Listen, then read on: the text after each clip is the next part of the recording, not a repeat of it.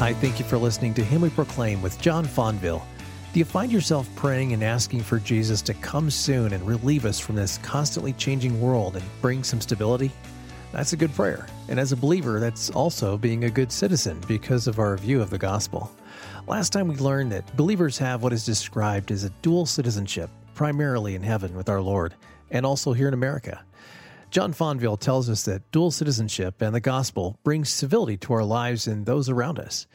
Let's listen now to a teaching called The Gospel's Civilizing Effect on an Uncivilized World.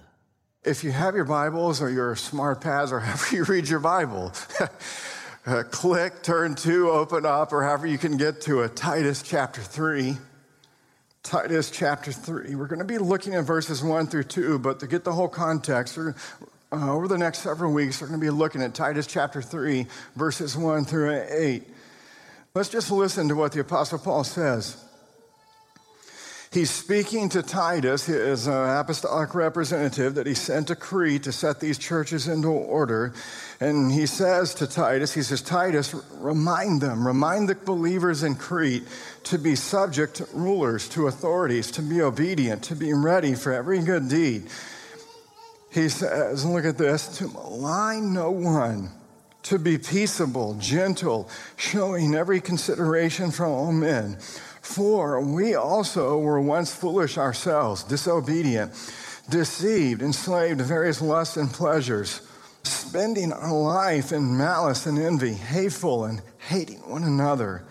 But when the kindness of God our Savior and his love for mankind appeared, he saved us, not on the basis of deeds which we have done in righteousness, but according to his mercy, by the washing of regeneration and renewing by the Holy Spirit, whom he poured out upon us richly through Jesus Christ our Savior, so that being justified by his grace, we would be made heirs according to the hope of eternal life. This is a trustworthy statement, and concerning these things, I want you to speak confidently, so that those who have believed God will be careful to engage in good deeds. These things are good and profitable for men.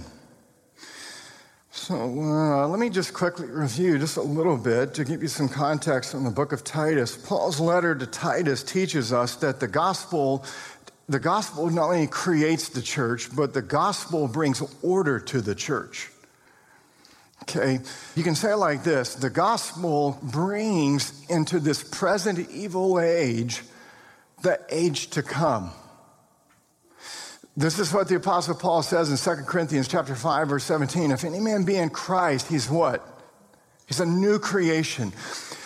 If you, through the gospel, through the power of the Holy Spirit, have been born again, you have been made a new creation. You have been literally made a citizen of the age to come in this present age. The future has invaded this present evil age. The church is like previews of coming attractions. All right? And so it's just a glimpse. It's a foretaste, the author of Hebrews says, of the powers of the age to come, that we are tasting of the powers of the age to come, so that the gospel creates this different society, this countercultural society in the midst of this fallen society that we find ourselves living in. So the gospel not only creates the church, but it brings order to the church. In chapter 1, Paul says that the gospel brings order to church leadership. In chapter 2, he says that the gospel brings order to church membership. But then when we come to chapter 3, he says that the gospel brings order to the believer's national citizenship, how believers conduct themselves in society. And so what he's teaching is that believers, you and I, Christians, have a dual citizenship. We are simultaneously citizens of Christ's kingdom, which has come but is coming. It's already but not yet. But we are also citizens of the civil kingdom. We are citizens of the United States of America, so we have a dual citizenship. And so what we learn from Titus chapter 3 is that when a church places the gospel at the center of its life, a church then takes seriously not only how church members conduct themselves within the life of the church, that's chapter 2, but also how church members conduct themselves in society as civilian citizens in the country in which they live. That's chapter 3. What Paul is teaching is that the gospel begins to bring civilization. It begins to civilize a group of people, God's people, in the midst of a very uncivil society. And so Paul's concern in chapter 3 is for believers to model good citizenship. Why? Because he's concerned about the gospel reaching unbelievers. He's concerned about the church's evangelistic witness and mission.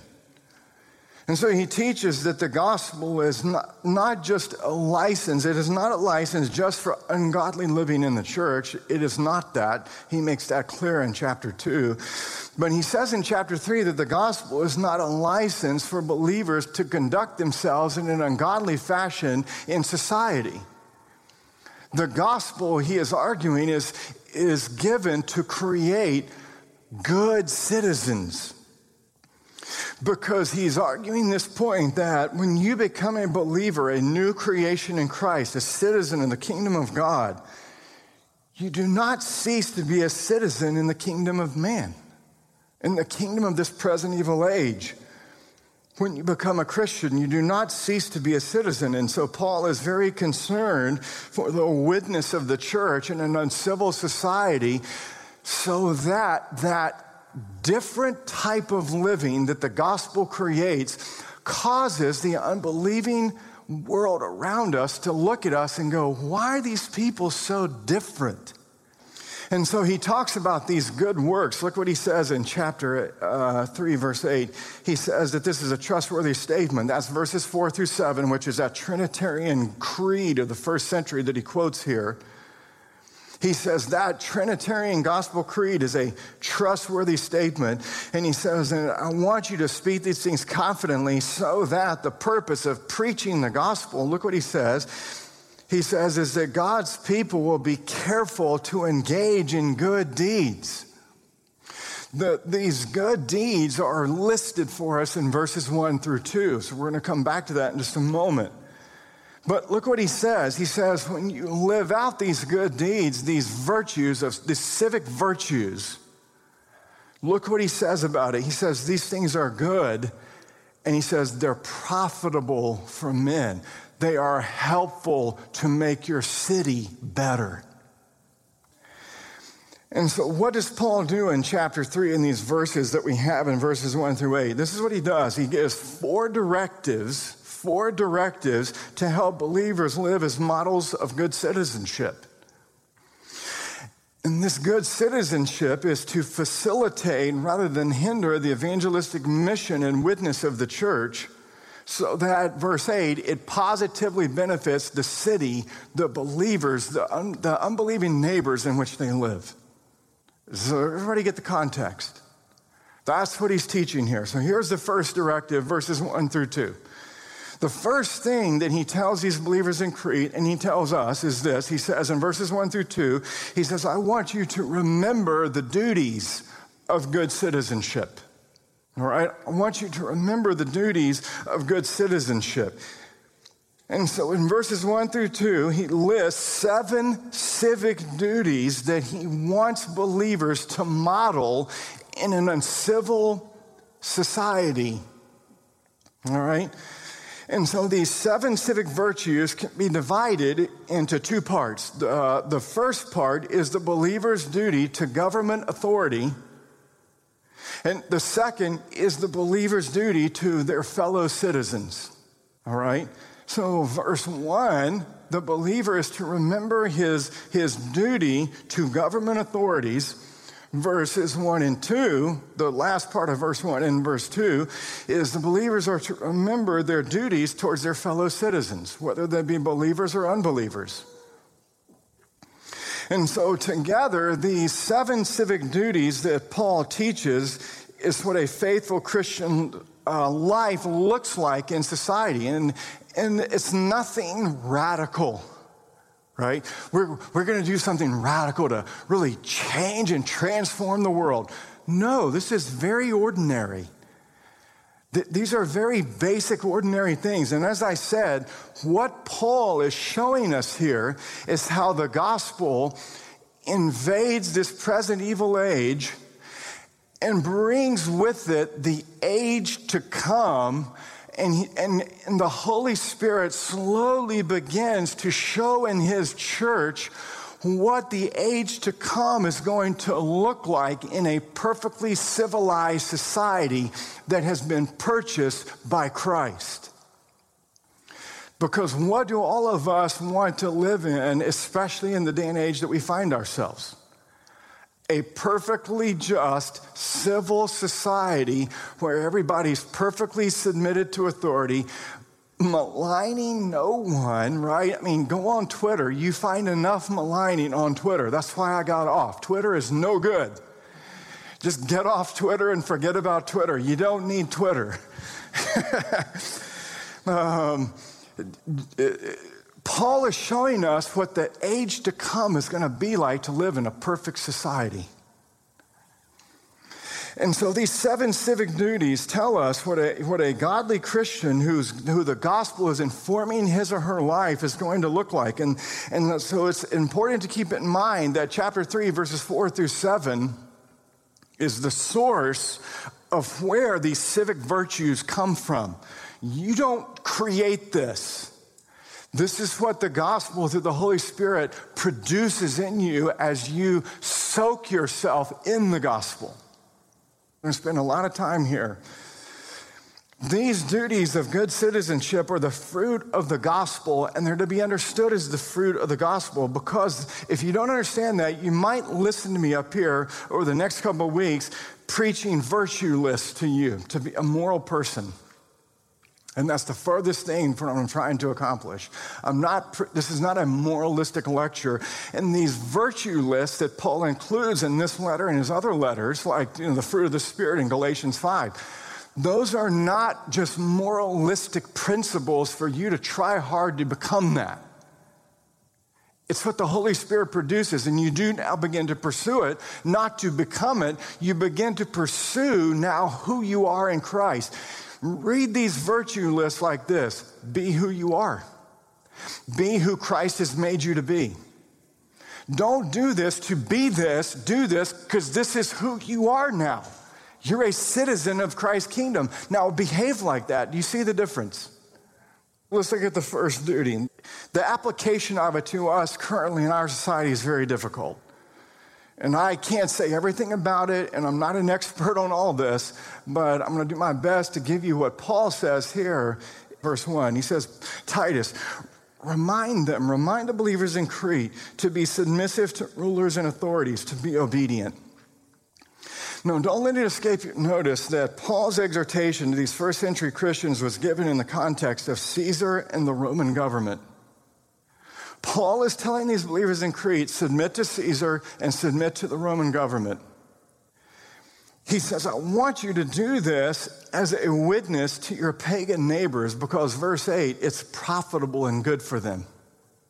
So why does Paul begin with the believer's duty to Roman government authorities? Well, if you look at this whole book in context, in chapter 1, verses 10 through 16, and here in chapter 3, verses 9 through 11, Paul begins with civil obedience because these young believers in Crete found themselves swayed by the cultural practices of the broader Cretan society.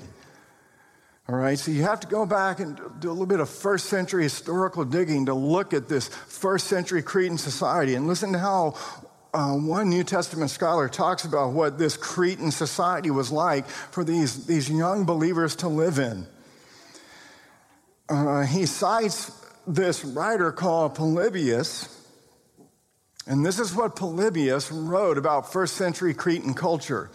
He says, it is impossible to find personal conduct more treacherous. He says, and it is impossible to find public policy more unjust than in Crete, end quote. And this insubordinate culture was having a profound influence on these young believers in the church, teaching them to be insubordinate. Paul, in chapter 1, verses 10 through 11, he's already mentioned the insubordinate character of these false Jewish teachers. And he says, but these false Jewish teachers who are very insubordinate to the Roman government, he says in chapter 1, verses 10 through 11, they have had destructive effects upon Cretan households. And so this sin of insubordination, breaking the fifth commandment, it was a huge problem in these emerging young churches that Paul had planted in this insubordinate, unjust society in Crete.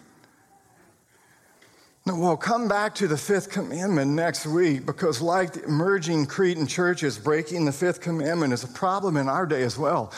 Not only in the broader culture in which we live, but it's a problem within the church itself. But I just want to remind you, what is the fifth commandment and what does it require? Here's how the Heidelberg Catechism sums it up. What does God require in the fifth commandment?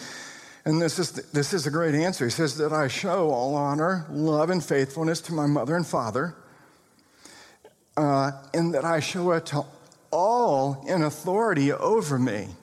Submit myself with due obedience to all their good instruction and correction, and also bear patiently with their infirmities, their weaknesses, because it is God's will to govern us by their hand.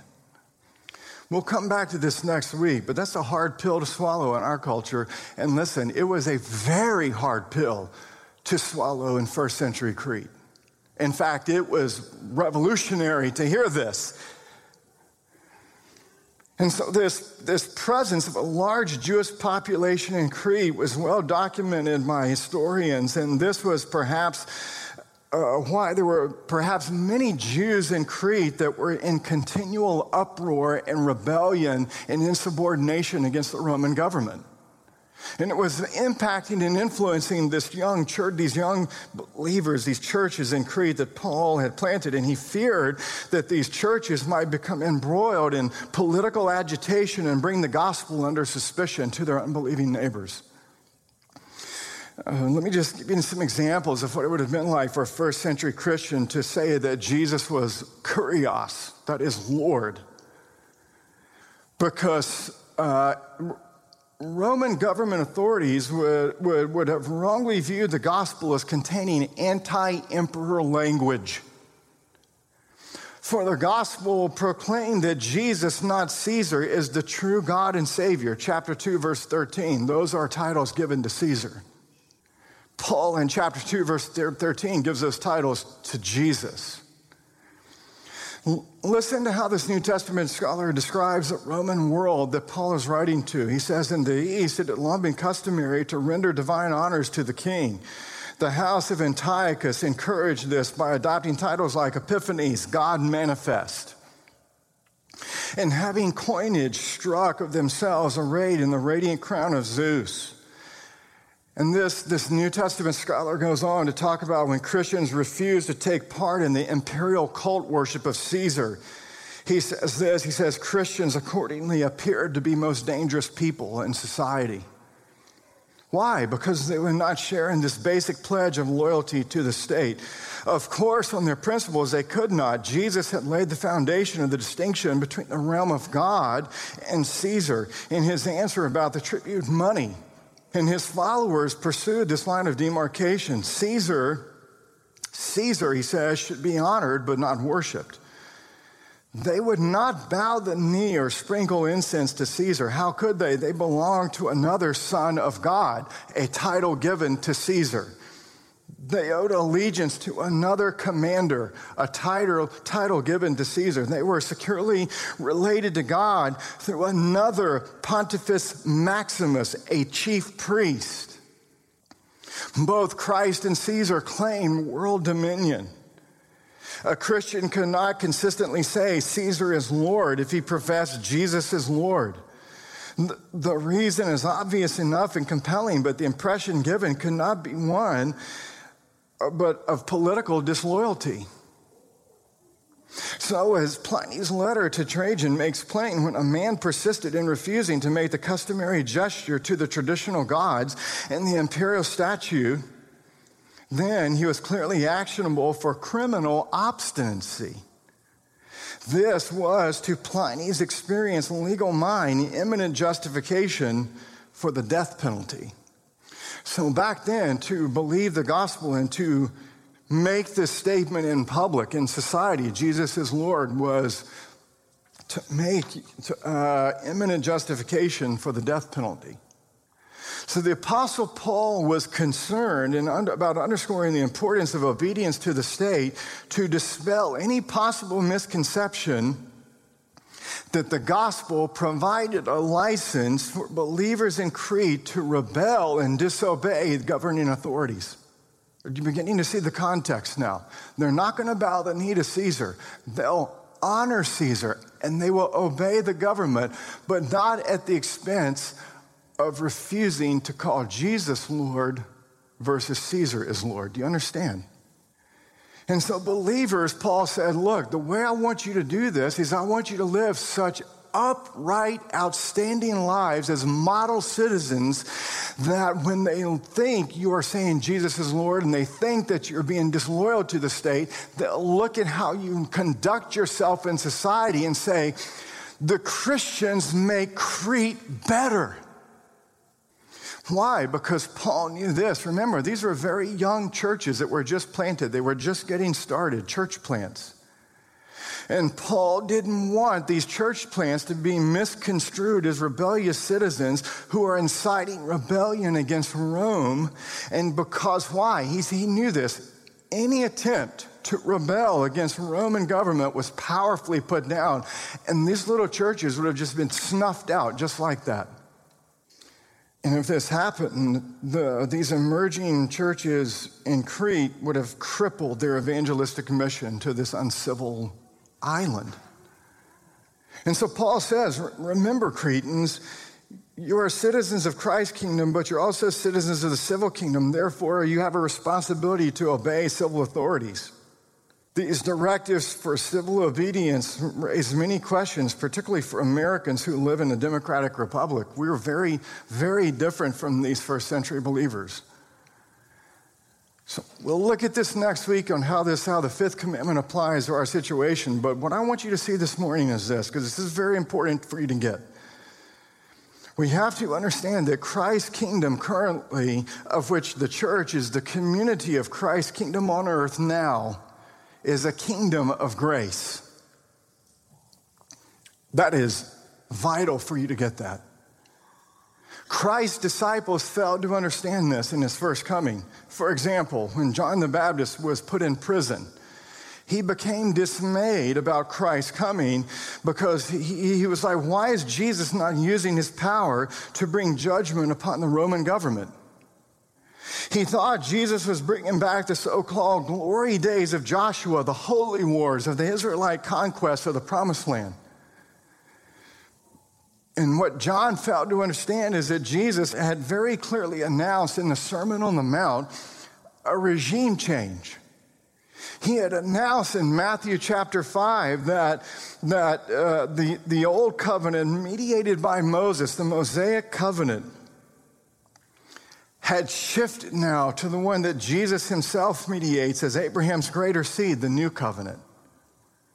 And John failed to realize that the transition from promise, type, to fulfillment reality had taken place, that the Old Testament events under the Old Covenant, Joshua's conquest of Canaan, right? Those were but types and shadowy pictures of further events yet to come. This is what the author of Hebrews says in Hebrews chapter 10, verses 1 through following. John chapter 1, verse 14, John chapter 2, verse 19, John tells us clearly in his gospel that the tabernacle and temple were types and shadows of Christ. Christ is the temple. Jesus said to the Jews, he says, destroy this temple, and he says that in 3 days I will raise it up. You see, all the shadows and types of Christ vanished. Hebrews chapter 8, verse 13, he says, became obsolete when Christ appeared in his first coming. Consequently, listen, there's no room for the shadows and types under the gospel. As the author of Hebrews says, in speaking of a new covenant, he makes the first one obsolete. And what is becoming obsolete and growing old is ready to vanish away.